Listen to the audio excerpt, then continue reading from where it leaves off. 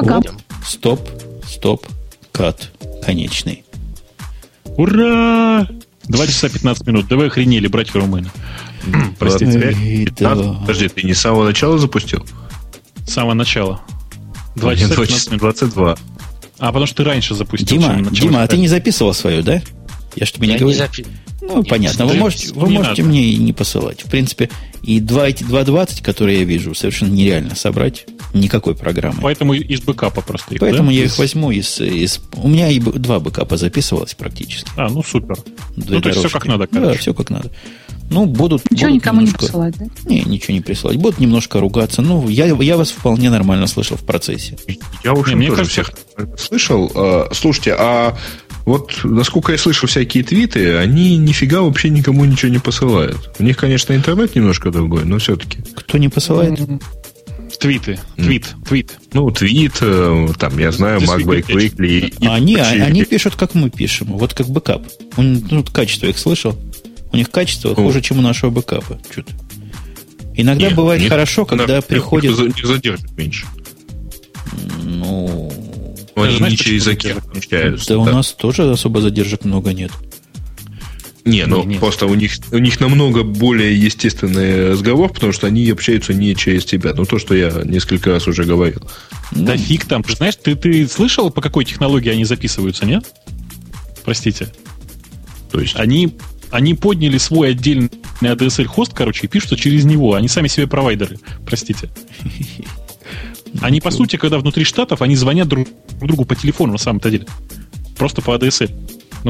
Это просто чудовищно. Они как-то описывали в одном из старых выпусков года 2 назад о том, как они записываются и добиваются такого, цитирую, прекрасного звука. Да фигня у них звук. Что там? У них хороший звук, когда сидит человек в студии. Вот когда приходит кто-то к Лео, нормально звучит. А когда оттуда говорят... Это откровенную игрушечность микрофона, которая перед ним стоит. Точнее, которая на нем висит, потому что они ему обычно одевают что-то такое совсем легкое. Не петличку. Они вешают гарнитуру, но при этом там что-то совершенно такое концертное. Концертное. Я что-то не обращал внимания, простите. Ой... Там в какой-то момент, в каком-то из выпусков, я помню, просто наслаждался, когда пришел дворок, ел сыр, запивал это все каким-то вином, по-моему, гевюрцем. Выглядело абсолютно роскошно. И вот кстати, микрофончик. Что, кстати? Хотела Бобука спросить, что он мне сегодня такое вкусно давал нюхать. Я хотела что-нибудь подобное дома найти. Девушка знает толк, вы знаете? Я ей давал понюхать, простите, Бакарди Блэк. Нормальный черный ром, чувак. Подожди, ты ей давал нюхать где и почему она потом это хотела найти у себя дома? Я не знаю. Тут нас спрашивают, в курсе ли гость о том, что сейчас происходит. Дмитрий, ты здесь еще? Я здесь, да. Я думаю, это просто уже треп какой-то такой абстрактный. Это после шоу называется. Это называется после шоу. Некоторые это слушают отдельно, скачивают, и вообще иногда не слушают само шоу. Некоторые воровали эти записи. Эти записи не были предназначены для выкладывания. Но образовалось целое сообщество людей, которые занимались распространением вот этих записей пиратских. Какой-то мегафанатизм, по-моему. И после этого мы создали отдельный сайт, который назвали «Пираты Радио Ти», куда сами выкладываем в более-менее приличном качестве. Но если люди уж все равно воруют, то это ваша как раз концепция ID, то пусть уж хорошая воруют. И вот мы им помогаем украсть эти самые записи после шоу. А изначально вообще все это во имя предназначалось для того, чтобы мы это... Вот если бы, это сказать, мы бы сейчас жили как обычно, то мы бы сейчас все бы дружно сохраняли бы свои дорожки и закачивали бы их в интернет, чтобы послать Жене. А пока все равно закачиваем, болтаем дальше. Это такие исторические корни этой болтовни. Ой, класс. Политкорректоры США вздохнули с облегчением. Теперь вместо фразы «пахать как негр» можно говорить «работать как президент». Что вообще такое? Что я не понимаю? Что за российские высказывания? Да ладно, меня наш президент даже удивил в хорошем смысле. Он вот этих кабинет свой набрал, меня и биржу он удивил. Советники такие у него вменяемые оказались на удивление. И с тех пор все растет. Слушайте, вы опять о политике собираетесь говорить? Наоборот. А он уже инаугурировался? Нет, это он, пока я не куплю пистолет, он не инаугурируется. Это известно всем. Это он называется сейчас президент-элект, да? То есть избранный президент. Да. А мне интересно, он как будет обращаться к министрам на заседании кабинета? Масса министров? Ну, вот прямо. Он же не местный, он не из наших. Он не из наших. Он из кенийских родом. Его родственники здесь в рабстве не были. Понаехавший. Да, это он и провинциален. Совершенно провинциален. Понятно. То есть он я не в этом отношении могу вспомнить фразу. Вот я не помню, откуда это. По-моему, это у Аксенова есть в поисках гостного бэби. Что единственные, кто могут противостоять классовой ненависти американских негров, это одесситы, которые на Брайтон-Бич говорят: хлопцы, мы ваших дедушек в рабство не продавали, идите отсюда. Аксенов. Или Довлатов это был. Довлатов. И не Аксенов. Я Довлатова американской части не читал. Угу. Гость, дай что-нибудь такое, чтобы зажигательное. Ты видишь, как мы тут разговоры разговариваем?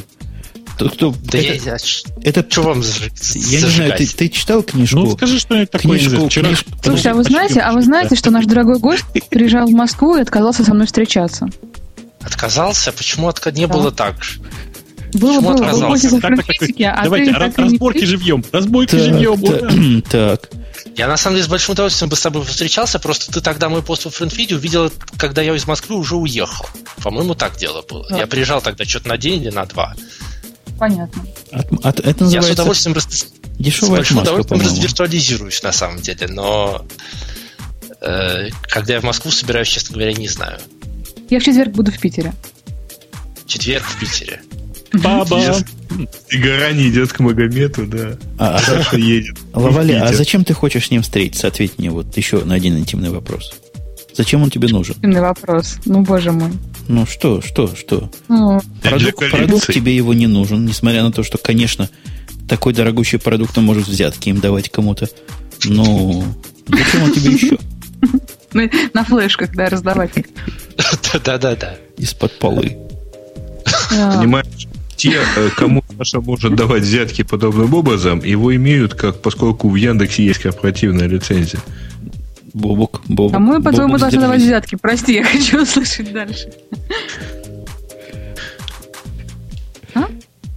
Не, по идее, кому можно давать взятки? Подходишь так это тихонечко к разработчикам и скажешь: ну вот допили эту фичу, пожалуйста, вот тебе, а у него корпоративная лицензия на это богатство. Я вам расскажу, кому можно давать взятки. Корпоративная лицензия на коньяк, представляете? Корпоративная лицензия на коньяк. Супер, отличная идея. Да, отлично. Гораздо круче, по-моему. А вот у меня философский вопрос такой. Философский. Угу. Вот эти Idea и IntelliJ, и как фирма называется, JetBrains, да? Правильно? Они совершенно явственно скрывают свое русское происхождение. Ну вот я, допустим, пока не начал с их саппортом разговаривать, даже не знал об этом. Ну, то есть я обычный, далекий от вас американец. Я думаю, правильно делаете, что скрываете. Да мы не то чтобы скрываем, мы не афишируем, скажем так. То есть, естественно, те люди, которые с нами общаются, они отлично знают, что все русские и сидят в Питере. Не, вот, например, когда я с Visual Slick Edit работал, там сразу было понятно, вот это канадский продукт. Вот канадский продукт, у нас тут Канада, у нас тут продукт, ого. И люди как-то нормально к этому относятся. А к русскому продукту, боюсь, пока еще рынок не готов. Нет, нас как бы считают все чешской конторой, и нас это вполне устраивает. Ну, понятно, что там, если там на конференциях, например, люди подходят, спрашивают, откуда мы конечно, рассказываем, как есть. То есть не то, что мы скрываем. Ну, при этом, с другой стороны, там, например, адреса нашего офиса в Питере на нашем сайте JetBrains.com нету. Там люди, которые хотят к нам на собеседование прийти, им приходится его узнавать, чтобы не могут пойти прочитать на сайте. Понятно. Ну, их правильно. Я даже человек закаленный и знающий пару русских продуктов, и то бы, наверное, рука дрогнула, прежде чем переходить. Как это? Их на самом деле, по-моему, водка и не Жень. Кто что сказал, я не понял. Я говорю, что значит пара русских продуктов? Водка и нефть? Не, я знаю фар. Русский продукт нормальный был. И какой-то еще один был русский продукт. Вот два, по-моему. Поправьте меня, если я ошибаюсь, но, по-моему, несколько лет назад, когда подводились, по крайней мере, когда я смотрел на подобные итоги, признавалось, что в офшор-программинг на первом месте Индия, на втором Россия с Украиной. То есть это страшное какое-то страшное соседство. То есть, если это еще хуже, чем Индия... Нет, это по оборотам. Ах, по оборотам. Да. То есть подозреваю, что вокруг тебя так процентов на 20 точно есть какой-нибудь русский или украинский продукт. Подождите, я сейчас на телефончик отвечу. Это он зазвонил, видимо. У меня, к сожалению, с русскими продуктами не везуха, потому что водку я дома не держу. Вот. Украинских продуктов тоже нет, потому что сала нет, а Грей мясо не привозит почему-то все время, отказывается. Я сам не поеду.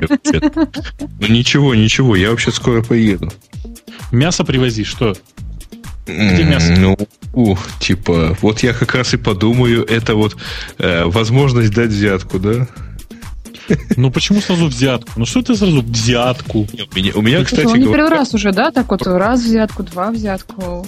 У них на Украине так принято? Не довез, да? Нет, это не принято. Я вот просто смотрю, у меня здесь стоит пустая бутылка, я, похоже, пойду за еще одним русским продуктом. У меня тут пиво старый мельник просто рядом стоит. Старый тельник. Да, нормально. Вот это вот, знаешь, бутылочка в виде бочонка. Не знаю, мне нравится. Причем есть бутылочка? Ты на эту самую, на надпись посмотри. Шрифт хорошо подобран. Там М очень сильно на Т похоже просто. Нифига, не похоже, по крайней мере, на этой бутылке. Окей, хорошо. Окей. Не балуй. Так, не дразнись. Окей. Не дразнись. Окей. Фупаль. А кого она дразнит? Кого она передразнит? Меня. Ты вот так говоришь. Окей. Дальше следовала, так сказать, непереводимая игра слов, которая понимается вообще только в одном офисе Яндекса, я подозреваю. Давай. What's up? Простите. 7 часов вечера. Почему нет программки Radio T под Linux? Потому что компания Adobe толком не портировала свой R под Linux. Все в процессе. Я читал, народ запускает под Linux без проблем. Там есть какая-то бета-версия вот этого R. И говорят, что вполне работает. Нет, R под Linux есть, просто он как бы пока в не очень хорошем состоянии. То есть он как-то не очень адекватен. Ну, вот. Под Остеном она вполне работает, кстати. Да, это работает, только мне почему-то... Голосование не доходит. Голосование не доходит. То есть, вот в момент запуска, если оно пришло, оно пришло. А если не пришло, то, пардон, и не пойдет никогда. Ну да, там есть проблемы еще. Надо с автором голосовалки беседовать. Я и в прошлый раз это замечал. Так, а вот тут вот какая-то странная фраза. Грей не дотит. Это что? Никто? Не знаю, вот тут вот. Вот тут вот. Слушайте, пока гость не ушел, я все хотел спросить. Так почему же замечательная компания JetBrains убила Синдереллу и не развивает Амео? Синдерелла никогда не была продуктом компании JetBrains, она была моим личным. Да дайте ему сказать, он как-то не умеет вас перебивать, молодой еще в наших шоу-делах. Давай, говори, Дмитрий. Синдерелла была моей личной развлекухой, и она, конечно, мне в компании JetBrains, скажем так, она мне, видимо, помогла туда попасть, за место тестовых заданий и так далее. И поскольку Амея включала в себя все, что могла делать Синдерелла, то как бы продолжать Синдереллу мне уже лично было неинтересно. А Амея не продолжается по очень простой причине, что ее нифига не покупают. Причина, по которой ее нифига не покупают, я могу долго на эту тему разглагольствовать, но там, в общем, все... понятно, тема. Подожди, а Синдерелла, для тех, кто не в курсе, это такой RSS-ридер был или что? Да, такой был RSS-ридер, да. И хороший RSS-ридер, кстати. До сих пор кто-то пользуется. Мне до сих пор иногда на e-mail приходят репорты, что там какой-нибудь эксепшн слетел. То есть до сих пор. Слушай, оно не на Дельфях было хоть написано? Скажи хоть. На C-Sharp. На чем? На C-Sharp? Да. Ладно, хоть то. Хоть это хлеб. Я на Дельфях писал в свое время достаточно много, но... Понятно. Все мы в молодости делали ошибки. не оправдывайся. Хорошая была, я помню прекрасно, я пользовался, за каждым билдом отдельно следил и так далее. Потом, Дима, вы же в какой-то момент начали раздавать Ameo. То есть у вас был Ameo Reader бесплатный и Ameo Pro платная. Да. По-моему, Ameo Pro это был такой некий офлайновый аналог. Я даже не знаю чего. Вот сейчас есть онлайновые сервисы, которые пытаются собрать всю активность пользователя. Но они никогда не включают электронную почту. Вот, наверное, если там к френдфиду добавить электронную почту юзера, это будет онлайновый аналог Ameo, да? Ну, идея примерно в этом, да. Но тут, опять же, с электронной... Там...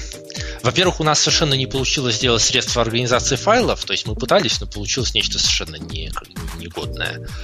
А во-вторых, мы очень сильно влипли с почтой, потому что на самом деле, когда Ameo начиналась, был тогда такой продукт под названием Nelson Email Organizer. То есть тогда не было 2003 Outlook, был Outlook 2000, которым все было не очень хорошо. И Nelson Email Organizer была такая программа, которая надстройка над Outlook, которая делала для него приличный поиск, приличную организацию, в общем, какие-то еще навороты. И на самом деле вначале мы просто очень сильно ориентировались именно на нее, то есть хотели сделать как она, но лучше, и, соответственно, поэтому полностью сели на Outlook. А с Outlook проблема в том, что там, в общем, мы гребли страшную кучу геморроя с тем, чтобы его нормально поддерживать, чтобы у нас ничего не падало, не утекала память и так далее. Мы там Outlook интеграцию переписывали полностью раза 3, по-моему. И, в общем, за то время, которое мы на это потратили, можно было написать свой IMAP и POP3 клиент примерно 2 раза. Еще на спам-фильтр останется. И, конечно, если мы пошли этим путем, то я думаю, что у Ameo было бы намного больше шансов сейчас до сих пор быть живой. Но это вот одна часть истории. Ну, меня в какой-то момент именно это, не то чтобы отвратило, но, в общем, я Outlook в качестве почтового клиента никогда не любил. Поэтому я... Да, вот когда стало понятно, что почта в Ameo работает только если пользуешься Outlook, я попытался в это дело потыкаться, но, в общем, стало понятно, что это не заживет. У меня, по крайней мере. Ну, вот это там еще много всяких проблем разных. Ameo Reader, на самом деле, с Ameo Reader тоже смешная история, что там как бы 2 основных функциональности – это RSS и NNTP. И как RSS-читалка, Ameo Reader, по-моему, до сих пор остается, в общем, вполне... Ну, то есть там, конечно, нету многих вещей, которые с тех пор стали стандартом, типа синхронизации с сервером, но вообще, на мой взгляд, это очень хорошая RSS-читалка, лучше многих. А с NNTP смешно, что вообще нормальные люди, которые не software-девелоперы, используют NNTP с одной единственной целью, а именно качать, собственно, варис и порнуху. А как раз-таки поддержки атачментов, в которых и у Енкода, и всякой такой фигни, в которой этот варис и порнуха запаковывается, у нас как раз-таки не было. Поэтому оказалось, что эта функциональность очень мало кем востребована. Ура. Ты просто сам, не зная того, просто сейчас только что подтвердил, что не только я в этом подкасте знаю, что в мире существует порно просто. Все остальные так тщательно делали вид, что этого не существует. Слушайте, я сейчас пошел в статистику своего блога, меня читает 4 человека через Ameo Reader. Ну... То есть люди пользуются. Да. Я могу, кстати, я не знаю, какой там ридер, и что за ридер такой, но Google Reader, мне кажется, это массовый убийца всех других ридеров. Или я чего не понимаю? Не такой уж он массовый. Как не такой? А кто им не пользуется? Кто? Признайтесь, кто? Ну, кроме отщепенцев. Кто, кроме отщепенцев? У меня из 1500 подписчиков таить пользуются Google Reader, да. А другими пользуются еще 2 таити. Вот и считай. Ну, вообще, мне даже... По поводу Ameo Reader у меня, на самом деле, есть достаточно точные цифры. То есть я могу сказать, что сейчас Ameo Reader пользуется порядка 1500 живых активных пользователей, которые его запускали на этой неделе. То есть тут тоже смешная история, что поскольку у нас эти цифры есть, если бы у нас их не было, возможно, Ameo Reader опять же жил бы дольше. Поскольку мы количество... Да, статистика многих убила в этом плане. Слушайте, а девочки вообще пользуются, простите, RSS-ридерами? Саш, ты RSS-ридером пользуешься вообще? Лентой и гугловым. Так. А почему 2? Да? А почему 2? Они немножко разные, и я их немножко по-разному использую. И в разное время падают. Да. Что? Лента что-то оперативное сразу, а в гридере у меня огромное количество подписок, которые я чаще мечу как прочитанные, чем читаю, если совсем уж честно. Вот. Там же чаще не видит. Там раскидано все по папочкам. И чем он еще для меня отличается? Тем, что там есть шерит функционал. Я, как ни странно... В гридере, да? В гридере, да. Да, в гридере. Гридер крутая штука. С ним можно вообще в интернет не ходить. Если в шерит смотреть, что интересно, если подписано на что тебе надо, красота необыкновенная. Сиди в нем и все находи. Я, кстати, провожу голосование сейчас с вопросом Google Reader, вопросительный знак. Ответ «Наше все». Номер 2 «Отстой». Вот пытается народ решить, наше ли это все. Пока из тех 30, кто проголосовал, 55% наше все. Слушайте, ткните там кто-нибудь за меня 10 раз в ссылочку «Отстой». Так не получится 10 раз. Тут по одному. Тут чудом один раз поехало. Окей, хорошо. Просто я совсем не могу пользоваться Google Reader. Я пробовал несколько раз, и каждый раз меня это очень сильно раздражало, просто прям выводило из себя. И неужели ты переходишь на Яндекс.Ленту после этого? У меня все очень странно. Значит, у меня большая часть RSS в Яндекс.Ленте. Это правда. Та часть RSS, которая не в Яндекс.Ленте, она в настольном ридере, и я ее читаю. Пользуюсь ей так же, как Лавале, собственно, Google Reader'ом. То есть я использую его как архиватор скорее, знаешь, то есть как накопление информации, все. То есть как-то вот так. Кстати, в гридере совершенно не работает поиск. Это отдельная история, да. Он не то чтобы не работает, он странно работает. В нем не работает. А что вам с поиском плохо? Мне с поиском главное, Умпутун нажал, раз, вот нашло, все в порядке. У меня другой вопрос. Вали нажал, раз, и не все нашло. Так надо быть Умпутуном. Будьте Умпутуном, и вас найдет G-Reader. У меня вопрос к Бобуку. А как, неужели его чувство прекрасного, эта лента никак... Я не могу на это смотреть. Это какой-то позор. После шоу я могу это сказать. Но это какой-то... Если я наезжал на идею за отсутствие чувства прекрасного, то с яндексовской лентой там оно и не ночевало рядом. На соседнем гектаре даже не сизело. Ты знаешь, я с тобой скорее согласен, чем нет. Но, к сожалению, просто это то, что меня устраивает... Не визуальный стиль, да, а вот интерфейс представления всего как одна большая лента меня устраивает гораздо больше, чем что бы то ни было. А я тебе скажу по секрету... Не приходит так сделать почему-то. Да. А я тебе скажу по секрету, как я на самом деле пользуюсь. Есть секретный URL. Называется pda.lenta.yandex.ru.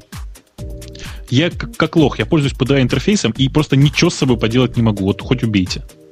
Подожди, то есть ты делаешь то же самое, что люди делают, нажимая All Items в Google Reader, да? Вот ты вот так любишь пользоваться? По сути, да, только как бы это постраничный нормальный вывод, это пометка прочитанного по факту того, как оно оказалось на экране. Ну, в общем, просто нормальный стиль такой. Причем я смотрю только не прочитанное сообщение, даже так. Ты просто крут. Ты, видимо, подписан только на то, что тебе надо. Я гляжу на количество того, что у меня тут не прочитано. Ну, ридер сдается, говорит, 1000 плюс. На самом деле, наверное, 10 тысяч плюс, если быть более честным. А ты, значит, непрочитанное читаешь. Молодец. Не, мне честно, Яндекс.Лента пишет у тебя, мужик, 25 тысяч непрочитанных, читай. Пока не посильнейший, читаю. Пока не надоедает, я нажимаю отметить все прочитанным. Но у меня обычно такое количество непрочитанных, что даже с пинанием наших разработчиков на обнуление всех этих счетчиков уходит там минут 5. А у вас есть какие-нибудь тренды, которые позволяют понять, что вы читаете, чего нет? Вот в гридере тренды хорошее дело с точки зрения вот такого анализа. От кого отписаться, чего ты не читаешь вообще никогда. Я тебе скажу, на самом деле я делаю так. У меня несколько групп. То есть, там как бы есть лента, в них есть группы раздельные. И если в какой-то группе у меня начинают скапливаться непрочитанные, а непрочитанные я читаю не все подряд, а, например, вот я захожу, я хочу сейчас почитать там по-быстрому анекдоты. Я захожу в группу под названием «Humor» и читаю только ее. Там у меня, наверное, 20 RSS. Так. По-быстрому пробежался, все, как бы отошел. Или у меня есть там отдельная лента с работой. Я тыкаю туда, смотрю там все, что мне нужно по работе, и все. Если в какой-то группе начинает скапливаться непрочитанное, то есть я вижу, что там с непрочитанных за день накапливается, не знаю, там больше 400, да? Я понимаю, что я эту группу не читаю. Я захожу в эту группу и начинаю разбираться, что же я там не читаю вообще. Понятно. То есть твой ответ нет. То есть то, что люди делают при помощи трends в виде продукта, ты делаешь в виде пальцев, рук и головы. Я правильно нифига. У меня, кстати, похожая ситуация, но я когда я начинаю понимать, что в какой-то группе или вообще в ленте у меня начинает там, я сажусь, я начинаю читать, я час читаю ленту, 2 часа читаю ленту, и понимаю, что у меня там еще скопилось новостей за последние 1,5 недели, а я прочитал только 3 дня, я понимаю, что я это в любом случае не прочитаю, жму отметить все прочитанным и все, жду новых новостей. Подожди, вы то ли не понимаете, о чем я говорю, то ли просто у вас какая-то политика про Google Reader хорошего не сказать. Вы тренды видели, о чем я говорю? Тренды в Google Reader, да? Нет, я понимаю, про что ты говоришь. Статистика, да. Хорошо бы отписаться от того, чего ты не читаешь. Так не просто на таком вот любительском уровне, как ты рассказываешь. Я зашел, почитал, не помню, запомнил, там вышел. Тут какая шикарная статистика. Read, Start, Shared, Email, Read on Mobile, Frequently. Тут миллион статистик всяких, которые в голову не влазят. Я с ними столько не делаю, что они считают. Понимаешь, в чем дело, Жень? Есть моменты, когда у меня там что-то там, порядка 500 фидов подписано одновременно. То есть здесь, их правда много, хотя есть люди, у которых их сильно больше. Я не готов отказаться от подписки. То есть я отказываюсь от подписки, если мне мешают записи человека в ленте. То есть я тогда иду, говорю, я не хочу это читать. Если я не могу это читать, это не повод отписываться от человека. Может быть, я когда-нибудь все-таки доберусь. Сван предлагает перестать оправдываться и вот это все, вот это прекратить и сказать правду. Сван предлагает сказать правду. Скажите правду. То есть бывает, что я 1,5 недели не могу дойти до ленты. Это не повод отписаться от всех лент, потому что люди там что-то пишут. Бобук, он не эту правду хочет. Он хочет, чтобы ты сказал, что ваш продукт давно заброшен и медленно умирает. Я так понимаю, это свановская правда. Нифига. Нет, он ожидает не той правды, фигу не скажу. Я просто... Та правда, которую он считает, я ее не считаю. Значит, у меня с ридерами, еще раз повторюсь, очень странная ситуация. Я не могу читать так, как люди читают Google Reader. Просто, правда. То есть он меня просто бесит. А как люди читают? Люди читают по отдельности, по каждой папке. Понимаешь? Да, я вот так читаю. Я тебе расскажу, как люди читают. Люди заходят... Лавали, я тебе рассказываю. Просто из первого лица. Есть у меня... Вот смотрю, тренд говорит 91 subscription. Они у меня в папочке распределены. И по папочкам я хожу, если мне что-то интересное хочется вот прямо сейчас найти. Например, Tech News я читаю для того, чтобы подобрать темы для подкаста. А если просто на почитать, я иду либо в All Items, видимо, сродни с Бобуком. А если уж что-то экзотики какой-то хочется, иду в Shared френдами. Вот таким образом люди читают. Боже мой. Я, кстати, вообще читаю вообще все не так. У меня, на самом деле, непрочитанных RSS обычно 0. То есть я каждое утро вычитываю то, что насыпалось. Если что-то читать долго, я открываю табик в браузере и читаю его как-нибудь потом. Табик в браузере иногда скапливается много, но зато непрочитанных RSS всегда в 0. Я, конечно, не читаю по папочкам, я читаю просто unread за today или unread за все, что есть. То есть тоже существенно другой паттерн. Сурово. Но у меня не так много подписок. Ну да. 91 подписка вряд ли. Это сколько? Наверное, в районе 100, что-то такое. Я могу сейчас... 100 подписок. Не так много. И каждый апдейтится 10 раз в день, например. Нет, конечно. Там какие-то тухлые совсем. В день, наверное, штук 40-50 может валиться постов в среднем. Мне даже страшно представить, сколько же у меня. Я даже не знаю, где мне это посмотреть, потому что вот лента чего-чего, а этого не показывает. А в голосовании по поводу, является ли Google Reader нашим всем, 55% говорят «да». И всего лишь несчастные 31% отщепенцев говорят «нет». Говорят, что это отстой. То есть треть людей, треть гиков не в состоянии даже пользоваться Google Reader. Отстой. Ладно. На самом деле у меня есть еще одна глобальная претензия к Google Reader. Просто пипец какая. Он не работает без интернета. Нет. Он очень медленно обновляет фиды. Туда фиды приезжают очень долго. Очень долго, это несколько часов, они могут... Это нормальная ситуация, когда несколько часов фид не приезжает. Так и хочется сказать, знаешь, give me a break. Потому что я подписан на массу фидов, которые обновляются сразу. Сразу. Мой Twitter RSS обновляется сразу в Google Reader. Twitter, да. Поиск по блогам Яндекса обновляется сразу. Вот как только он обновился в жизни, сразу он обновился и там. Чего вы голову морочите нам? Это фуфло и провокация, я тебе сразу скажу. Как? Дурят нашего брата? Так, нет, я тебе хочу сказать, что это просто фуфло и провокация. Подпишись на какой-нибудь не слишком популярный блог в ЖЖ. И посмотри, сколько он обновляется в Google Reader. Иногда проходит по 8 часов, прежде чем он появится в Гридере. Ну, это должно быть, наверное, совсем уж что-то экзотичное. Да нет, почему? Теория и практика звукозаписи, он там по вашему рейтингу в десятки тысяч снизу или сверху, он сразу обновляется. Куда уж менее... Я не знаю менее популярного блога. Ты мне, вот я так спрошу на всякий случай, скажи, пожалуйста, а у тебя типс пинги делает, да? Когда обновляется? У тебя там движок какой? WordPress. Понятно, он пинги делает. Вот это хорошо, у тебя просто пинги включены, понимаешь? У большинства людей пинги не включены. Я не понимаю, каким образом они отключили, если даже я не знал, что это можно отключить. А дело не в том, что отключили. Вот большинство людей на WordPress сидящих, если взять, то большинство, у них у всех хорошо. Я боюсь тебя разочаровывать, но большинство людей, по крайней мере, в русскоговорящей благосфере, находятся на двух разных хостингах, на LiveJournal или на Liru. И там пингов нет. А на Ярушке есть? Как же, на LiveJournal есть пинги. Tell me about это называется. По-моему, я могу... Докажи. Я про пинг это в самых Vblogs.com, и как его там еще зовут. Да, только у платных пользователей. Ага. Съел? Да, правда. Да? Может быть. Только у платных пользователей и выключено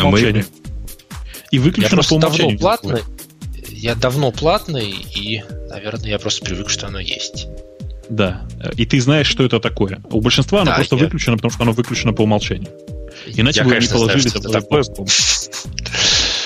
Да. Такие, собственно, дела. И пользоваться вот Google Reader'ом как средством для чтения нормальных блогов, то есть блогов, которые на Live интернете, на LiveJournal, ну ладно, хорошо, нормальных это только на LiveJournal, договорились. Хотя бы блогов с LiveJournal очень тяжело, просто нереально тяжело. Вот послушайте его, народ. Я открыл свой G-Reader свой, и я тут слежу за парой людей. Например, у меня есть блог DZ, исключительно по ностальгическим причинам. Знаете DZ, да? Кто DZ не знает. Да. И он сразу обновляется. Он, кажется, работал. Молчу. Вы его испортили. Я помню, как вы его поломали. Вы сломали DZ. Этого Яндексу не прощу. Так, это же я к этому никакого отношения не имею, и вообще это не я делаю. Не ты. Кто же? Один из вас. Будешь за всех отвечать. Так вот, у него сразу появляется. Я вот сейчас проверил, сразу появляется. Я правильно понимаю, что Дима что-то сейчас написал, завалиша, и у тебя сразу появилось? Не то, что прямо сейчас я проверил. Это я для красного словца, но вообще проверял. Сереж, что там мясо ешь? Нет. Нет, не мясо, а рыбу. Черт. Ладно, потерпи.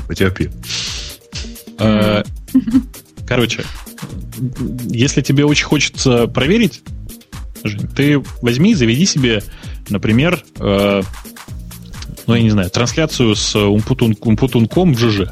У тебя есть? У меня ЖЖ есть, да. Возьми на нее, подпишись у себя в Гриде. И просто проведи тест. Вот просто ради интереса проведи тест. И увидишь, что прослезюсь.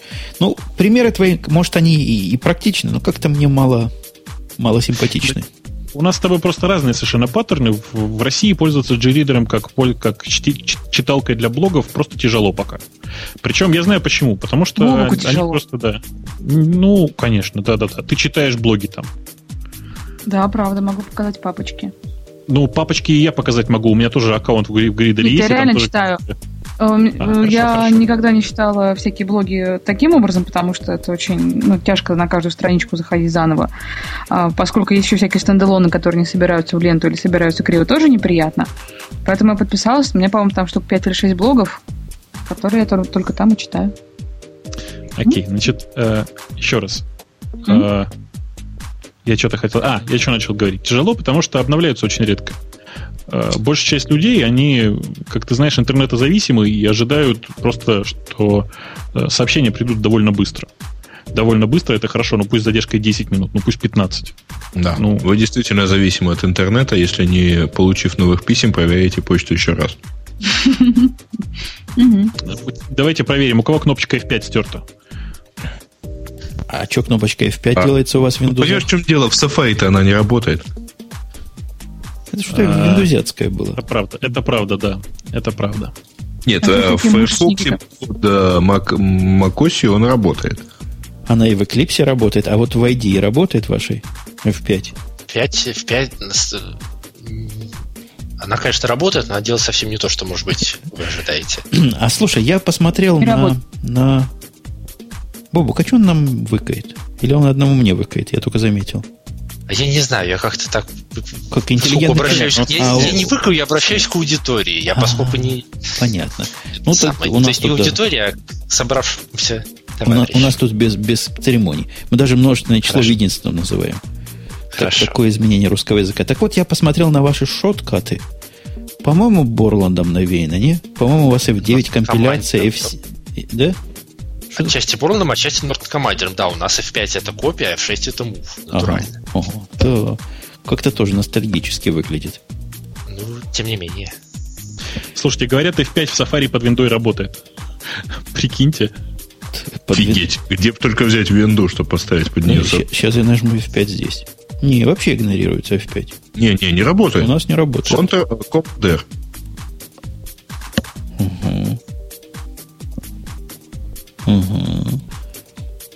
Это будет моей любимой записью. Отметить просто вот грандиозное достижение фирмы Apple. По крайней мере, за 2 года использования клавиатуры у меня на клавише Command совершенно ничего не стерлось. Command это хорошо или плохо? Это которая возле Альта. Это которая самая, используемая. Угу. Это Так, что моя... Это, подожди, это что означает? Кнопочка хорошая? По крайней мере, хорошее качество нанесения. Как вы все, как-то народ вываливается от меня, отваливается. Лавали, ты хоть здесь осталась? Нельзя. Я над вами посмеялась, а вы мне сразу взяли и выкинули. Они выбрасываются. Я их не бросал. Они сами. Вот то Бобука выбросила, то еще кого-то. Сейчас будем. Это да. Это вы, видимо, слишком много про Яндекс говорили хорошего. Вот вас начал в скайпе выбрасывать. Ребята, что со скайпом сегодня? Он так выбрасывает, говорит, finish and call. Аккуратненько, так, shutdown. Плановый shutdown. У меня параллельно вот предыдущим звонком был звонок от Саши. После того, как Саша появился в эфире, я нажал на нее не отвечать, и у меня вы все пропали. Ого. У меня тоже самая история, да. Слушай. Это я вас так, что ли? А почему он тебя в мужском роде называет? Кого? Меня? Лавале. Подожди, Лавале. Может, я что не понимаю? Ты ж не мужского рода, я правильно? Нет, совершенно не мужского. А что тебя Грей называет? Он. Я звонок сказал. Он говорит. Появился. Я ему позвонил, говорит. Ему, твоему скайпу, что ли, позвонил? Нет. Мне пришел звонок от Саши. Я ему звонку, то есть нажал не отвечать. Видно, иностранец, короче говоря, да. Забывать русский язык есть. Зараз перейду на українську мову. І то подивимось. Кому ще краще буде, а кому ні. Ага. О! Замовкли усі. Зацензурили, да? Не, я, простите, анекдоты читаю. В специальной папочке, хумор, которая, да? Да. Что-то я хотел сказать же. Так это... Народ в чате меня поддерживает. Призывает продолжать переходить на украинский. Ну, давай. Угу. А потом еще отделиться от Радио Т, делать Радио Т Украина. Это мысль. Это не мысль, это идея. Да, Гриш, ну все-таки ты рассказывай. Что рассказывать-то? Анекдоты? Нет, ты сказал, ты начал говорить, я тебя перебил. Блин, что, я помню, что я хотел сказать? В какой-то веке я решил извиниться, что я кого-то перебил и поизвать, так сказать. Ой. Это ладно, ваши все проблемы, это ерунда. Вот письмо только что получил. Пишет человек: доброго времени суток. Расскажите, пожалуйста, как оно в США живется? Очень интересно. Самому хочется уехать. Заранее благодарю за ответ. Как человек мыслит? Что я ему отвечу? Нормально? Знаешь, можно тебе посоветовать, как это сделать? Послать к первому выпуску подкаста и сказать, что вот это... Нет, тебе ему файл из 201 секунды. И отправь. Из скольки? Из 2? Ну, у тебя сколько? Вот по секунде из выпуска. Это технически сложно. Нет. Вот долго. Долго. Да ладно, выбирай случайные секунды. Рандомайзер. Программно. Бобук напишет иногда, правда, программу. может Дима попасться. Ну, то и бог с ним. Думаешь, создастся впечатление? Понять не будет. Слушай, расскажи мне, пожалуйста, Женя. Как живется в Америке? Как живется в Америке? Меня сегодня одна тема особенно волнует. Тема женщины на дороге. За рулем, я имею в виду. Подожди, ты сдала на права, да? Нет, я к этому очень близка. Какой тебя аспект этой темы интересует? Моя жена на следующей неделе идет сдавать практику. Это вообще этап. Ее третий подход. Что тебя именно интересует? Женщин, сколько статистических, столько их и на дороге. Причем, вводят по-разному. Но со спины можно понять. Правда ли, что в среднем... вот так, все-таки со спины можно понять. Со спины можно понять, что женщина едет, конечно. А как? Особенно, когда она прямо едет, трудно понять. Но когда начинает маневрировать, вот это да. Это да. Слушай, научи меня, как женщину со спины в машине в себе не выдавать. Не, я тебе скажу, тут у нас сложно. У нас можно со спины увидеть женщину, можно черную женщину увидеть со спины, можно мексиканца. Вот мексиканца и мексиканскую женщину я не могу отделить пока. До этого не хватает. А все остальное уже нормально. Именно женщины, они как себя выделяют на дороге? Как они так маневрируют? Как-то видно. Ты понимаешь, я не раз замечал, что когда ругаю, говорю «корова». Вот точно корова, оказывается. Ни разу кабана не назвал коровой. То есть это внутренний, это инстинкт. Уже понятно, когда там она. Но обычно отсутствие решительности в исполнении задуманного. И как-то в процессе передумывания. Вот она начала, а потом как-то передумала и вернулась обратно. Можно мне первый принцип высказать? Саша, запомни, если ты хочешь повернуть направо, ты можешь ничего не показывать. Ты можешь показать поворот направо, но ни в коем случае не надо показать поворот налево. Не, на самом деле, когда я пыталась учиться, меня тоже несколько раз обвиняли в нерешительности. Был такой инструктор, который сидел рядом и все время кричал: «Резче!» Алло? Мы здесь, мы просто внимаем. Я очень громко, да? Нет, хорошо. Резче давай, быстрее давай. Кто едет со скоростью 50 километров в час? Давай 60. А мне прям так хочется 40. Так спокойненько, аккуратненько. Вот. И он на меня давил до того, что на светофоре, когда я остановилась, стоим, ждем зеленого сигнала, и он все это время сидит рядом, такой... Вот, внутри меня что закипает, думаю, сейчас поедем очень быстро. Вот, и машина была, не помню, 5, что ли, какая-то очень маленькая смешная машинка, в которой, если утопить, то назад, а если не утопить, то первая. Поскольку я была злая, я, естественно, утопила незаметно для себя, и как только загорелся зеленый, с визгом шин врезалась в машину, которая стояла сзади. Нет, это была не 5 все-таки. Подождите, если утопить, это Таврия, по-моему. Слушай, я не знаю, это было что-то очень дурацкое.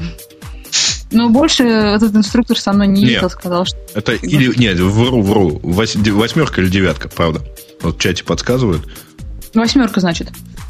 8, конечно. Нет, потому что в 5 задний ход включается, в общем, там, рядом с 5 передачей, только вниз, по-моему.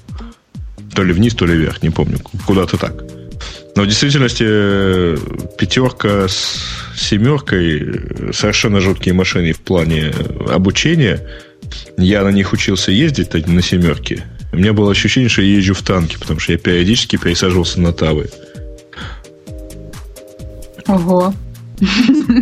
Не, а Тава, кстати говоря, чудо-машина. У нее сухой вес 550 килограмм, мы ее двумя руками таскали буквально. Вот. И за счет этого у нее очень легкий руль. Она буквально там... Я на ней 120 ездил. На 130 она просто залетает, поэтому лучше не ездить.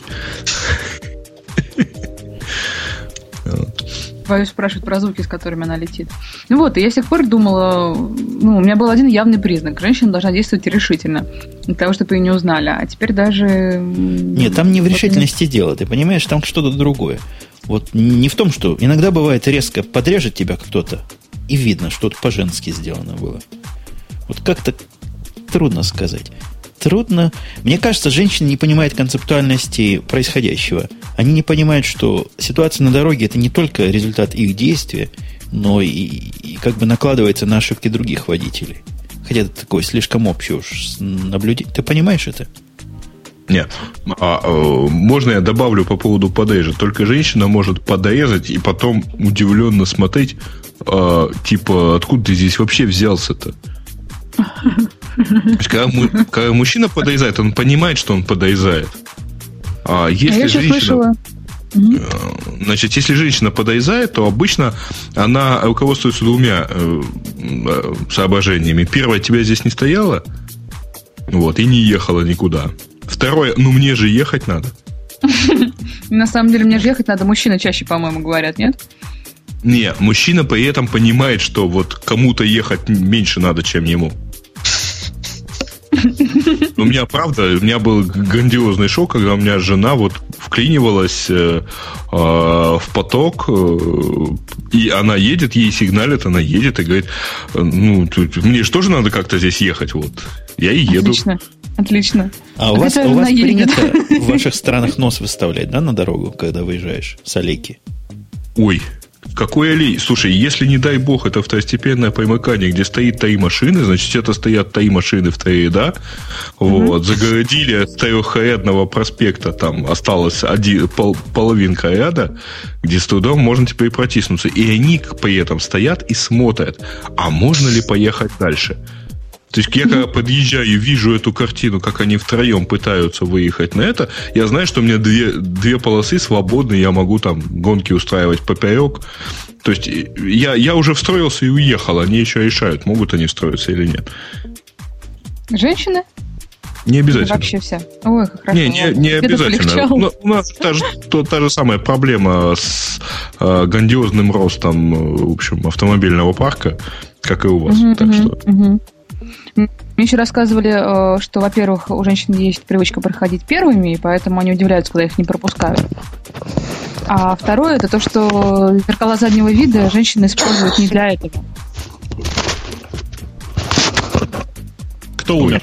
Так, да нет, все здесь, просто кто-то отвалился. Нет? Все здесь? Ну, кто-то стучал головой в микрофон. Грей молчит, видимо, он стучал. Нет, я не стучал, правда. Наверное, я Я замер, прислушиваясь. На самом деле... Такая большая мышь влезла, да. Я, наверное, вас всех оставлю на этом, потому что уже поздно и пора спать. Ой, да. Спасибо еще раз за приглашение и, в общем... Да. Приходите еще. Давай. Зовите. В какой-то веке первый отвалился не Богу. Счастливо, Дим. Да, я такой. Пока. Счастливо. Опоздала. Опоздала. Так, да, слабые в Санкт-Петербурге кадры. Всего лишь 4 часа шоу, и они уже отваливаются. Это разработка для Java влияет, конечно. А нет, всего 3.14. Смотри, они просто не тренированные. 3 часа 14 минут и все? Это что?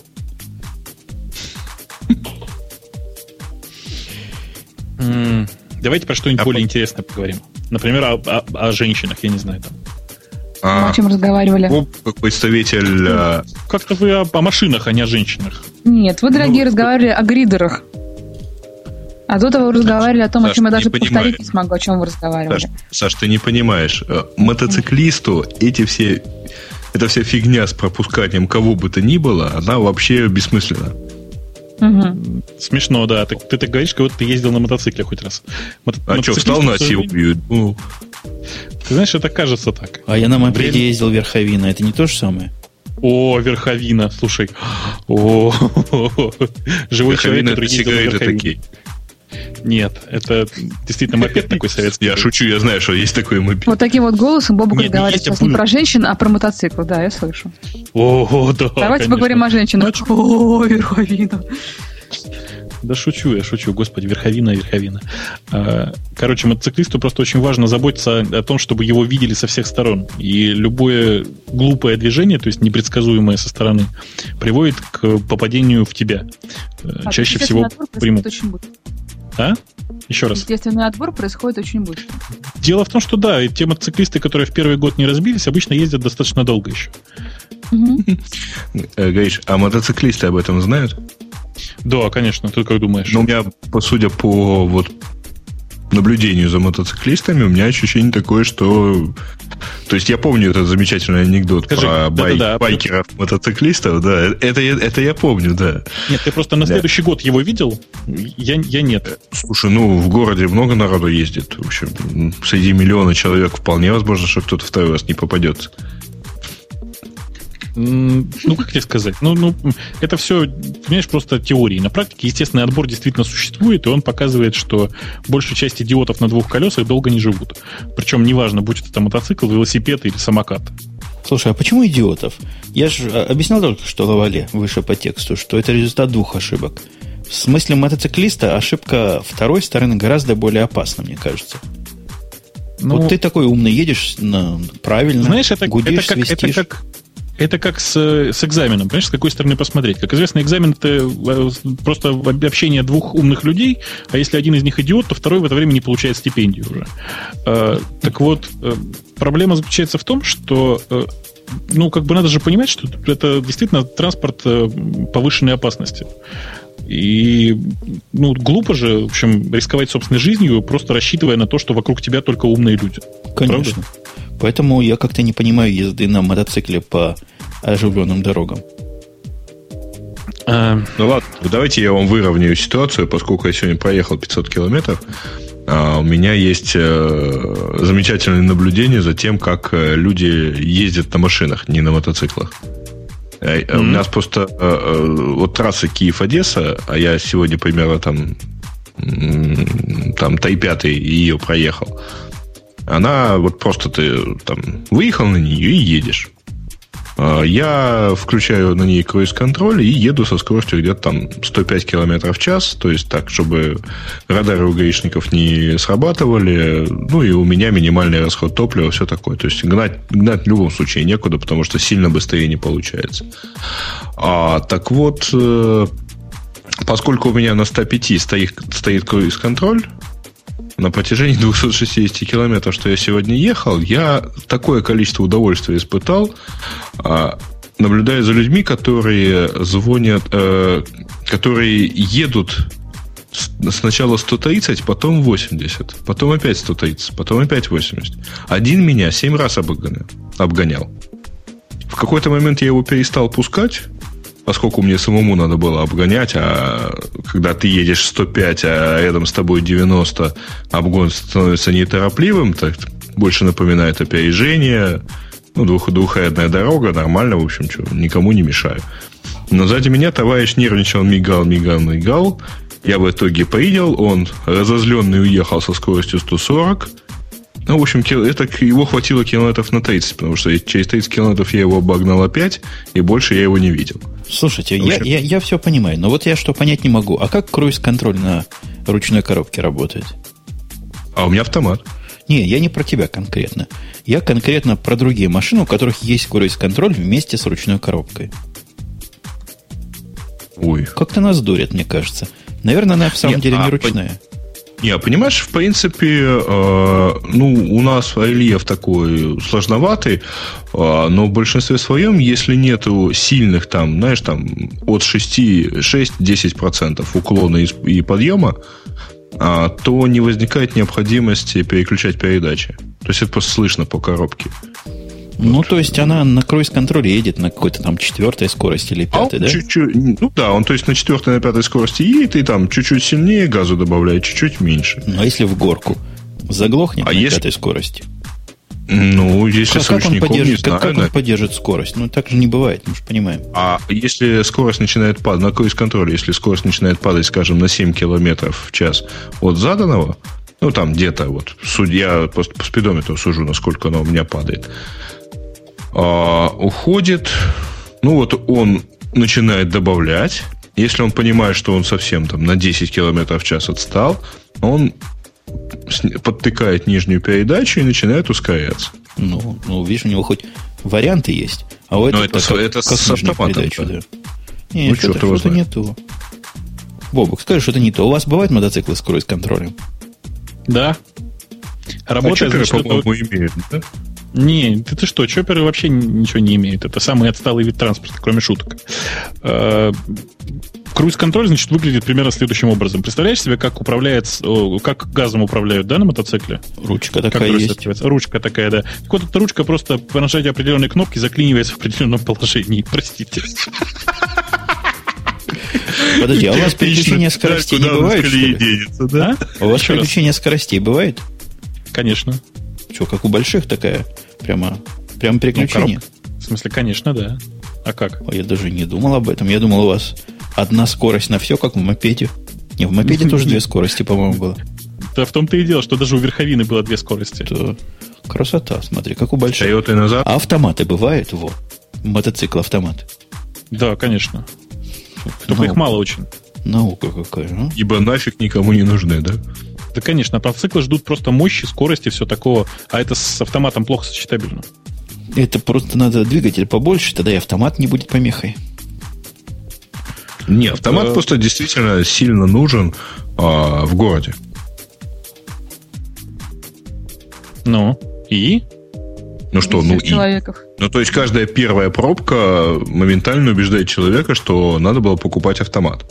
Я тебе сейчас объясню, в чем разница. Дело в том, что у мотоцикла, у нормального, первая передача, это где-то... Давай, просто... У меня есть хороший приятель, который ездит на дорогом спортивном мотоцикле.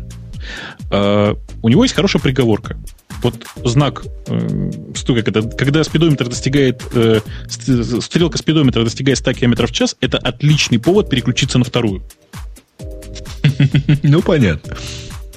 То есть, в этом смысле в пробке коробка не очень мешает. Ну, то есть, мешает, но не очень. Понятно. На 2-литровой машинке я тоже переключался... Нет, я со второй на третью переключался обычно где-то на 60 км в час. Ну, нормально. Что? Ну, нормально. То есть, можно иногда и не переключаться. Совсем Лавале нам тему эту подкинула, и там прямо... Совсем загрустило.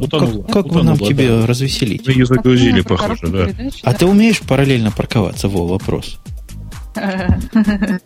Параллельно с чем? Ну, она знает, о чем я говорю. Ну, в смысле, в подкасте участвовать и параллельно парковаться. Саша, ты умеешь? Это такая жестокая штуковина, да, я умею, но это очень долго происходит. То есть методом итерации, да? А в гараж, кстати, гораздо проще. А что с гаражом? Параллельно я габариты не очень чувствую. Ты вы лучше спросите, есть ли у нее машина. Нет у нее машины, она чужие бьет. Пока учится. Учебные. Слушай, а ты умеешь останавливаться без столба и забора? Слушай, я в тебя кину чем-нибудь при первой же встрече. На велосипеде нет. На велосипеде я останавливаюсь в газон. В газон? В газон. Ничего, можешь просто прыгнуть, когда он сам останавливается. Мне кажется, что параллельная парковка, это и парковка задом, дело, конечно, хорошее, но как-то преувеличена ее необходимость. Я жену даже учить такому не буду. Тут вся страна так не умеет парковаться, и нормально ездят все. У вас места больше. Ну да, скажи, места больше где-нибудь на стояночке, в гараже, в каком-нибудь, где там, узенько. Там есть специально обученные люди, которым бросаешь машину, они туда запаркуют как надо. Не, я 10 лет назад, когда первый раз попал в Париж, я вот поисполнился грандиозного, так сказать, пиетета по отношению к парижским блондинкам, которые, они умудряются туда въезжать. Надо смарт и перпендикулярно на параллельной парковке парковаться. Смарт. Зимой в Москве. Смарт. Простите. Ладно тебе, что, нормально? Он и зимой ездит нормально. Ты знаешь, он летает. Нет. Как пнешь, так и полетит. Насколько я помню, первое издание жаловались, что он не на всех подъемах едет вперед. Чего? Ого. Не, слушай, это фигня какая-то. У него очень хороший движок, реально очень хороший движок. Я достаточно давно про это читал, в общем-то, да. Настолько хороший, что его, в общем, реально начинает болтать на наших дорогах. Просто, правда, это тяжело на наших дорогах ездить на смарте. Колеса маленькие, плюс ко всему, понимаешь? Не, я в Европе-то... По центру нормально, кстати. У них нет фетиша в плане целости бамперов. Вот, правда, когда посмотришь, как они друг другу, так сказать, прикладываются бамперами, понимаешь, что... на звук? Слушай, а куда деваться-то? Я сейчас поставил... Да? Нет, я сейчас себе поставил, парковочный радар, и поэтому я паркуюсь на 30 сантиметров. То есть после этого у меня просто парковочный радар говорит, что мужик, все, хорош, я дальше не вижу. Ближе. И дергай за ручник сам, да? Примерно. То есть он начинает совершенно истошного пить и совершенно как-то странно. Вот. И я так смотрю, судя по тем расстояниям, которые я вижу обычно на парковке, то что я чуть ли не самый аккуратный водитель среди тех, кто паркуется. По бамперу, да? Нет. Я другое имел в виду, что все остальные, они предпочитают себе 2 метра оставить от ближайшего бампера. Слушайте, у меня, простите, плохая аналогия. Вы знаете солдафонский анекдот на тему, простите, как у женщины обнаружить влагалище? Нет? Я понимаю, что он пошловат немножко. Отключите меня от чата на 3 минуты. Заткни уж ты. Или от скайпа. Я пойду чай налью себе наконец. Отлично. Так вот, солдафонский способ, он очень простой. Ставите палец на позвоночник и ведете вниз до 2-го щелчка. Конец цитаты. Такие, собственно говоря, дела. Вот это то же самое. Парковка по звуку. Вообще меня Грей удивил. Вперед, да. Ему 30 сантиметров с прибором. Он в Израиле не парковался. Где о таких приборах не слыхали, где если у тебя есть спереди 10 сантиметров, то это за счастье туда запарковаться. Нет, за счастье это когда у тебя спереди есть 10 сантиметров, и ты можешь выпарковаться.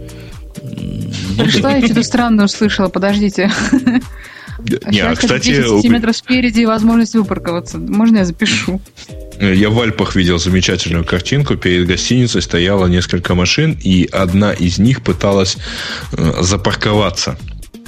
То есть стоят машины, и вот как раз расстояние, где-то так, по 50 сантиметров с обеих сторон, чтобы машина задним ходом заехала. Вот он заезжал, он минут 5 туда заезжал, наконец заехал, вышел, закрыл машину, передняя машина срывается и уезжает.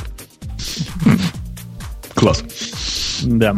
То есть и он на нее смотрел, да, как и чем дело кончилось. Не знаю, в общем, что он там...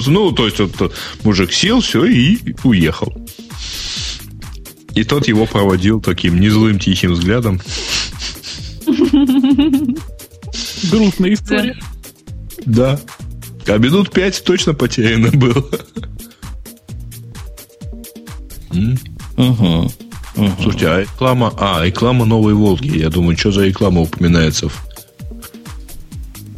новая Волга — это такая красивая черная машина, да, но у нее еще на логотипе буквочка В, да, такая стилизованная русская. Ой, в общем, сильно похожа на иномарку. Да, очень похожа на иномарку, красивая, говорят, бешеных денег стоит. Это защита. Я слышал, у вас теперь бешеных денег будут импортные стоить машинки, да? Какие-то пошлины вводят. Понятно, никто не понял юмора, да? Я понял. Все, ладно. Буквочка Б, она на логотипе только у Бентли, простите. Ой, как она меня что напоминает. Русская, да. И... что, нормальная Волга. Сибер. Волга Сибер. Атлукс. Ее, по-моему, называют Сайбер, нет? Не знаю. Может, она и Сайбер. Вот в этом ролике, по которой там говорят, что... У них сайт, как у настоящих. Да. На флеше, да? И вид, как у настоящего Сейбинга, да? А чем мотор такой маленький на такую большую машинку-то? 2,4 2,4? Да. Больше не влазит. Не, ну 2.4. Нет, просто конструктор больше ее не выпивает. Слушайте, прикиньте, да? Оказывается, этот Сайбер, это, оказывается, имели в виду Сибирь. Верит кто-нибудь, нет? Я думаю, что просто не знали, как перефразировать слово «себинг», который Крайслер. Да, я понимаю. Который очень похож, на который очень похож этот самый Сайбер. Да ладно вы наезжать на отечественного производителя. Нормальная машина. Для меня они оба иномарки, поэтому могу наезжать. Вот это у него... Как-то у него ретро-салон оформлен или просто взяли со старой «Волги»? Что было? Есть такое ощущение, что все-таки ретро. Мальчики, о чем вы разговариваете? А ты ссылку в чате не видела, нет? Да, я видела. Ну, так отлично же. Ты посмотри, какой отвратительный кожаный салон. Трешак какой-то. Прошу прощения. Да вообще. Слушайте, и причем в таком зачем вы на это ночью смотрите? Я не понимаю, зачем у нее даже кресла не откидываются. Вы посмотрите. Ну, то есть, нужно подголовники снимать. Долгий, утомительный процесс. Зачем? Ну, это ретро-система. Что ты хочешь? Слушай, в ретро-системе не надо. В ретро-системе это Волга ГАЗ-21. Сиденья внутри, после того, как их откидываешь, превращаются в один гигантский диван. Это просто наше все. Подожди, в диван не надо ничего превращать. В 21-й Волге там все диваном и было. Там были диванчики. Они там было два разложены диванчика. Да, когда раскладываешь, получается один огромадный диван. Вот это супер было просто. Ой.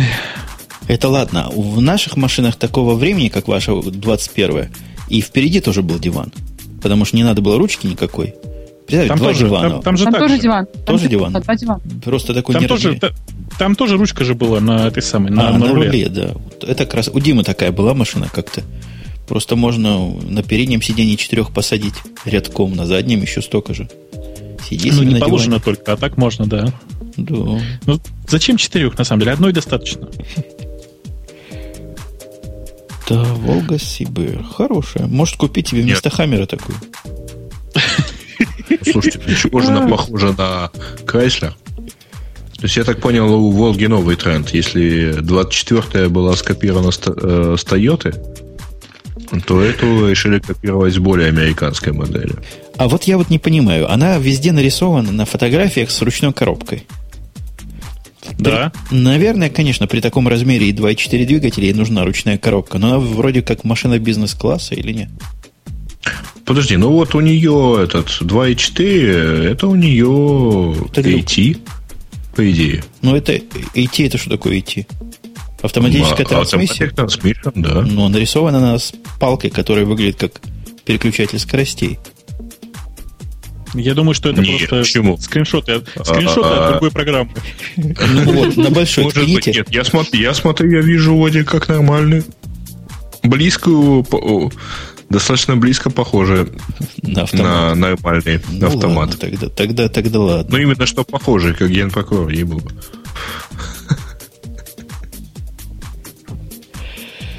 А чего вы пристали к этим Волгам? Ну, что наезжаете? Я не приставал. Мне кажется, ни одна нормальная женщина себе такую машину не купит. Даже в подарок. Женщина? Волгу? Да. Не Женщина вообще должна сидеть на переднем сиденье справа. Вообще говоря, вот в советское время, так сказать, люди, дослужившиеся до персональной машины, знали, что сидеть надо на заднем сиденье справа. Слева. Справа, говоришь, это самое безопасное место в машине. При этом переднее сиденье пассажира отодвигается максимально вперед, и поэтому там масса места. И выходить очень удобно. Ты выходишь по движению, то есть прямо на тротуар. Но это правда, это самое удобное место для пассажиров в салоне. Ну, собственно, в такси туда и садятся все нормальные люди. Да. Вот. И только, так сказать, современная номенклатура почему-то предпочитает садиться на на переднее сиденье. Это признак такого демократизма. То есть я не отдельно... Да нет, они просто предпочитают наблюдать за дорогой, подозреваю. Или еще как-то, в общем. Ну, в общем, они не знают, что там не надо ездить. Может, указания давать. Будут. А ты знаешь, у нас президент в этом отношении лучше делает. Он садится на переднее сиденье слева. Переднее. Праворульная машина? Нет. Ну вот он просто предпочитает сам водить. В некоторых случаях, правда. Ой, он еще и я помню, и на истребителе летает, ага. Нет, это у вас на истребителе летает. Ага, да. Ну, хорошо, что не к вам, я понимаю. У нас максимум, так сказать, наводчиком на ПВО поработает. Что-то я. Да, так это, на самом деле, самое безопасное место по статистике находится прямо за водителем. А у нас, видимо, статистика разная. Нет, там на самом деле там очень простое объяснение. Дело в том, что чисто интуитивно водитель, когда чувствует, понимает, что сейчас произойдет авария, он управляет машиной так, чтобы не задело его, понимаете? С одной стороны, да, но с другой стороны, смертных случаев было больше. То есть я слышала, что это объяснение, такая известная байка, но если смотреть по смертям, то он спасает себя ценой того, кто сзади. А он не может есть, например, спасти себя ценой сзади при всем желании. Ну вот, извини. Ну, Причем прочитал, потом и пересказал. Я понимаю. Короче говоря, я опирался на статистику смертельных случаев, да, и мне она так не понравилась. Ты знаешь, статистика смертельных случаев гласит, что все места примерно одинаково опасны, потому что дальше все идет в рамках погрешности. Есть огромное количество случаев, когда водитель оставался жив, сзади все оставались живы, а человек, который сидел справа от водителя, умирал, например. В легкую. Что вы, страсти какие рассказываете. Покупайте машины побольше, будет ваше вживание получше. Будете болтаться, да, получше, я понимаю. Нет, в автобусе совсем страшно купаться. В автобусе я в маршрутке? Маршрутки. И вообще, слушайте, да везде смертность одинаковая. Одна смерть на одного человека. Это теоретически так. На самом деле у некоторых бывает по 2, по 3 за раз. То есть отравился, сел в машину и попал в аварию. Ага, понятно. Решил повеситься. Это как у блондинки было, да? Она со стрелицей решилась. Ага, для надежности. На самом деле лучше всех, конечно... отличная байка. Водители БелАЗа смотрят на дорожные знаки только из любопытства. Нет, это старое, в общем-то, правило проезда перекрестков для автомобилей типа КАМАЗ. Подъехать к перекрестку, убедиться, что с пересечения не движется другого КАМАЗа и проехать перекресток. Неправда. Там 2 этапа. Сначала убедиться, что на перекрестке нет БелАЗа. Потом убедиться, что на перекрестке не стоит другой КАМАЗ, договориться с ними о проезде и проехать. Это правда. Была похожая байка, по-моему, на анекдот.ру на тему проезда какой-то тоже большой карьерной техники. Значит, когда они так... Причем техника настолько большая, что водитель, сидящий за рулем, он не видит то, что делается слева. То есть он, в принципе, туда не может посмотреть. У него для этого напарник сидит. Он подъезжает к перекрестку, причем пересекает что-то типа Ленинского проспекта. И говорит, как там?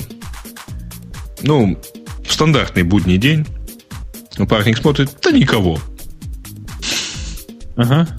И они поезжают дальше.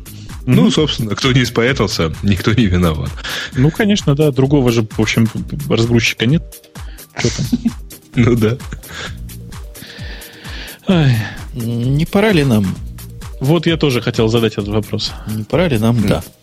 Вообще я предлагаю делать как-то чем-то наполнять. Мы когда не пишем, ничего не пересылаем и так далее, нам как-то нечем особо заняться. Мы не готовы к тому, что у нас будет запись из бэкапа.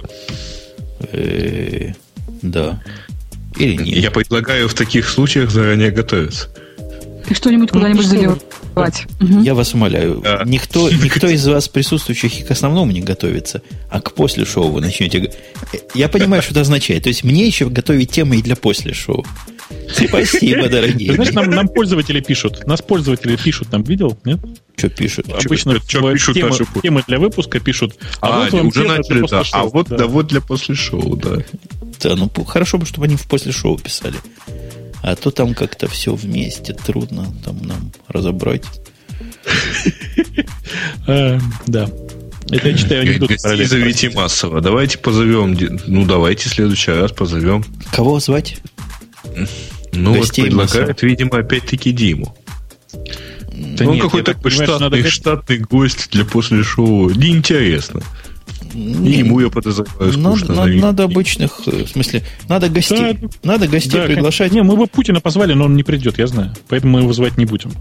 А Братова меньшой. Свана. О, Сван Братова Сван, меньшой. зараза, тоже не придет, зараза. Он говорить не умеет, наверное. Ради такого умеет, дела еще свалит как. в очередной раз куда-нибудь, где есть только Skylink. Он нам пусть сначала починит то, что сломал в прошлой неделе. А уж потом мы будем с ним разговаривать. Предлагают после шоу заливать порно на вырезанные сайты и обсуждать его опять же. Но это отдельное шоу, это мы обязательно как-нибудь потом. А помните, был подкаст одно время, по-моему, Адам Карр его рекламировал. Эротический подкаст. То есть там вообще текста не было. А что там было? Ну, другая звуковая. Только звуковая дорожка, да? Да. Слушай, какая вещь. Я даже знаю, как ее делать недорого и быстро. Выходил, говорят, регулярно. Ну, конечно, что там, господи. Несложно в производстве. Значит, я предлагаю, я знаю, как это надо сделать. Значит, сначала мы Бобуку вручаем GPRS-модем, и он заливает свою дорожку куда-нибудь, а мы слушаем. Так, вот. я правильно понимаю, что вы собираетесь слушать, как я заливаю дорожку? Да, на народ. Простите, чем я ее заливаю? Через GPRS-модем. Чем-нибудь. Через GPS-модем. Чем? Ой, господи. Чем-нибудь уж зальешь. А потом мы даем ссылку Жене и слушаем, как он с народа скачивает. Хорошее дело. Все, давайте наши... Кстати, да, Жень, ты обещала сказать про Apple TV. А что, напомни. Рваться стало, да. У тебя Да, случайно не этот самый в комплекте? Не раутер, не Apple'овский? Ну, Time Capsule. Ну да, у меня не Time Capsule, но у него появилась такая замечательная фича в последнее время. Уж не знаю, кто обновился, кто-то обновился. Как только у тебя теряется либо DNS, либо IP на твоем внешнем интернете, Apple TV от него отрубается. Опаньки. Вот что это? Как-то вот такая вот связь. То есть, если, например, по PPOE решила переконнектиться... Да, ты можешь руками это попробовать. Просто вытяни, я не знаю, как у тебя там, Ethernet вытяни, у тебя сразу становится этот Type Capsule желтеньким светиться через некоторое время. И в этот момент, сливая воду, у тебя отключен уже Apple TV.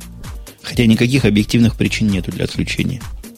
Но я поэтому иду к нему в настройки сети, говорю, получить IP у него есть IP и так далее. Я ему говорю, все будет. У тебя сеть по DHCP, и он все обратно поднимает. Точно. Баг такой. Не фича, баг.